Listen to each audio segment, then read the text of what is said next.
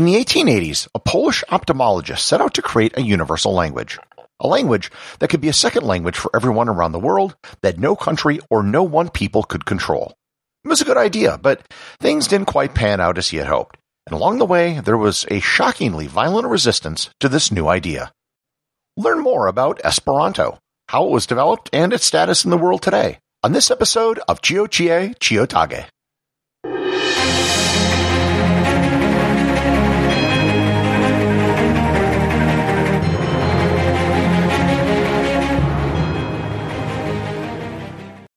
This episode is sponsored by Heaven Hill Bottled and Bond Bourbon. I recently had the chance to try Heaven Hill Bottled and Bond, and I can attest to its exceptional aromas with hints of caramel and vanilla intertwining with its oakiness, which provide a well-rounded flavor profile. Taking a sip is akin to experiencing a piece of bourbon history firsthand.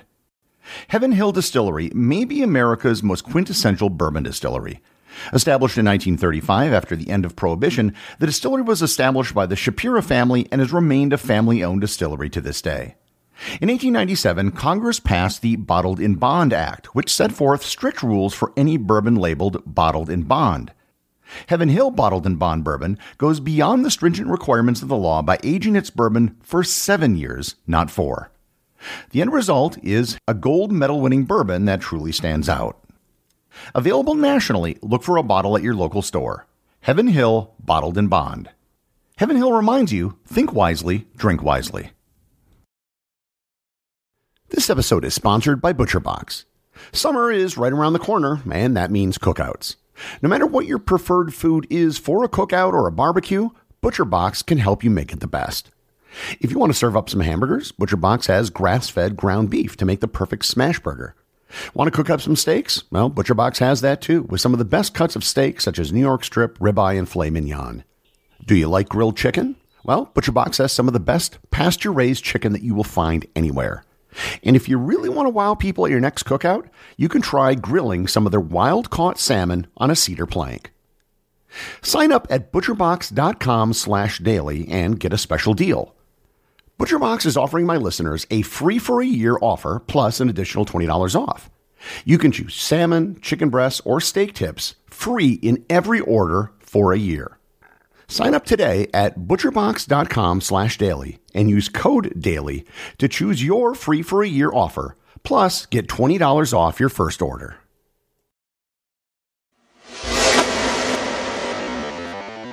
Depending on how you define a language versus a dialect, most linguists claim that there are about 7,000 languages in the world today. The vast majority of these languages are spoken by a very small number of people. So the number of languages by speakers is actually very top-heavy. There are currently only 15 languages that are spoken by more than 100 million people. If you get down to the 100th most spoken language, there are only around 10 million speakers. So even if we were to only look at the top languages, there are still more languages than even the most talented polyglots could ever possibly learn. The idea of a universal language isn't a crazy idea, at least in theory. If there could be one universal tongue that everyone could speak, even if they spoke their native language at home, it would certainly solve many problems in the world. However, what language would you use? There's no one language that has anything close to a majority of speakers. You could use a dead language like Latin, but that has its own set of problems as well. The solution to this problem for one Polish ophthalmologist by the name of Ludwig Leger-Zamenhof was to create a language completely from scratch. He could create a language that was logical and didn't have any of the odd exceptions that most languages that grew organically have. Zamenhof was a pretty qualified guy to create such a language. He lived in the city of Białystok, which is today part of Poland but was then part of Russia. His native languages were Russian, and because he was Jewish, he also grew up speaking Yiddish. Given the city he lived in, he also spoke the local languages of Polish and Belarusian. His father taught French and German, which he also taught his son. When he went to university, he studied Latin, Greek, Hebrew, and Aramaic. Afterwards, he studied English as well as Lithuanian and Italian, and even a language invented over a decade earlier by a German priest called Volapük. Based on his wide knowledge of languages, he set out to make a brand new language based roughly on many European languages and taking the best elements of each. So, how does Esperanto work? Esperanto is broadly based on various Indo-European languages. Much of the vocabulary comes from Romance languages, with some words being derived from German or Greek, and some of the sounds coming from Slavic languages. The language has a shockingly small vocabulary of root words. Many new words are then created by adding prefixes or suffixes to those root words. A root word can be turned into a verb, an adverb, an adjective, or a noun based on which suffix is used. For example, the root word vid has to do with sight. In English, we have the words visual or video. In Esperanto, if you add an O at the end, you get the noun vido, which means vision. If you add an A, you get vida, which is the adjective visual. If you add an E, you get vide, which is the adverb visually. And if you add an I, you get vidi, which is the verb to see. If you want to make something plural, you just add a J at the end. There were a couple things that were actually taken from English. Unlike other European languages, there's no complicated system of gendered nouns in English.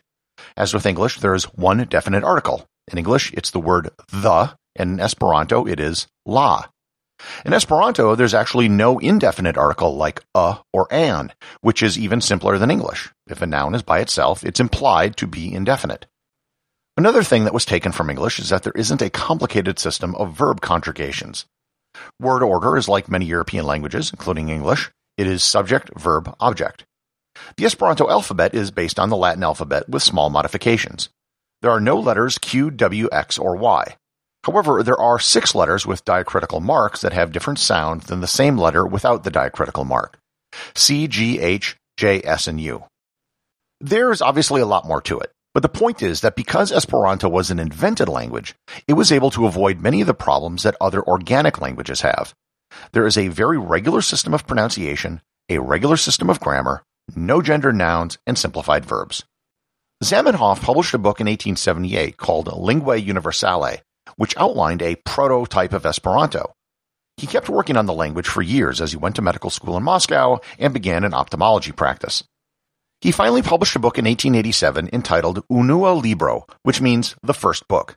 He published it under the name Doctoro Esperanto, and the word Esperanto in Esperanto means hope.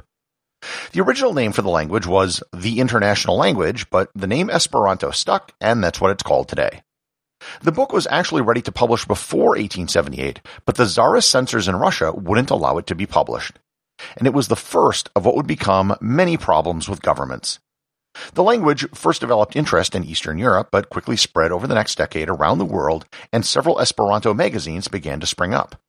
This led to the first International Esperanto Conference, which was held in France in 1905. There were 688 Esperanto speakers from 20 countries in attendance. It was here that Zamenhof resigned as the leader of the International Esperanto movement because he didn't want anti-Semitism against him to hold the movement back. It was soon after this conference in 1908 that the only real official adoption of Esperanto ever took place. It was a tiny sliver of land called Neutral Moresnet, which was between Germany and Belgium. It was only 1 mile by 3 miles, but Esperanto was accepted as an official language alongside Dutch, German, and French. In the 1920s, Iran actually suggested that Esperanto be adopted as the official language of the United Nations, but it was vetoed by France, who didn't want to see French lose its primacy. After this, Esperanto saw a lot of state-sponsored resistance to its adoption. The Nazis, and in particular Adolf Hitler, hated Esperanto. In Mein Kampf, he wrote that he saw it as the international language of the Jewish diaspora. Esperantists were sent to concentration camps, and everything possible was done to quash the few remaining speakers. Likewise, it wasn't really supported in the Soviet Union either. It was initially tolerated under Lenin, but it was effectually banned for the entire length of Stalin's rule. The argument against it is that it encouraged international contact with foreigners, and it was called the language of spies.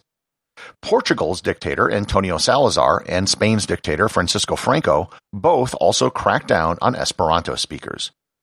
Despite these attempts at suppressing the language, it did still see some modest growth. The International Conference has been held every year since 1905 outside of the World Wars, and the number of attendees has usually been between 2,000 to 6,000. There was a huge spike in interest in Esperanto in Iran in 1975, and it was actually promoted after the Iranian Revolution in 1979. Today, Iran still has one of the largest Esperanto communities in the world, although it still isn't very large in the big scheme of things. One of the big debates in the Esperanto community is how many speakers there actually are. Many Esperantists claim that there are 2 million speakers worldwide. However, other estimates based on Esperanto organizations and activity in Esperanto websites puts the number between 30,000 to 180,000. That being said, there are many Esperanto resources. Duolingo has Esperanto as one of the languages you can learn online for free. And there is a full edition of Wikipedia known as Wikipedio with 316,000 articles. Google Translate also offers Esperanto as one of its languages. Of the estimates I've read, the time it takes to become reasonably fluent in Esperanto is around 3 to 12 months, which is much less than other languages. So, if you're looking for an easy way to get out of a foreign language requirement in school, Esperanto might just be your ticket. So, if Esperanto is reasonably easy to learn and very straightforward, why is it never caught on? Basically, almost anyone who knows a language does so out of necessity. As a child, you learn to speak the language of your parents. If you live in a border area of a country, you might learn another language to communicate with the people next to you. Many people learn a second language to engage in international business. Most Esperanto speakers, however, often take up the language just out of intellectual curiosity. Moreover, there is a language which checks many of the boxes that Esperanto does. It's a language that has vocabulary from both Germanic and Romance languages. It has a simple system of verbs, and it doesn't have gendered nouns or complicated articles. That language is English. English has its problems, as there are so many things which make absolutely no sense, particularly in the spelling of words. But I addressed that in a separate episode on the history of English. If Esperanto is something that interests you, you'll actually find quite a few resources online. The internet has made it much easier for Esperantists to talk to each other, so there's been a bit of a resurgence in the language. But at the end of the day, despite all it has going for it, it's still a very niche language with a small, if enthusiastic, population of speakers. Everything Everywhere Daily is an Airwave Media podcast. The associate producers are Thor Thompson and Peter Bennett. If you'd like to support the show, you can do so over at patreon.com. And remember, if you leave a review or send in a question, you too can have it read on the show.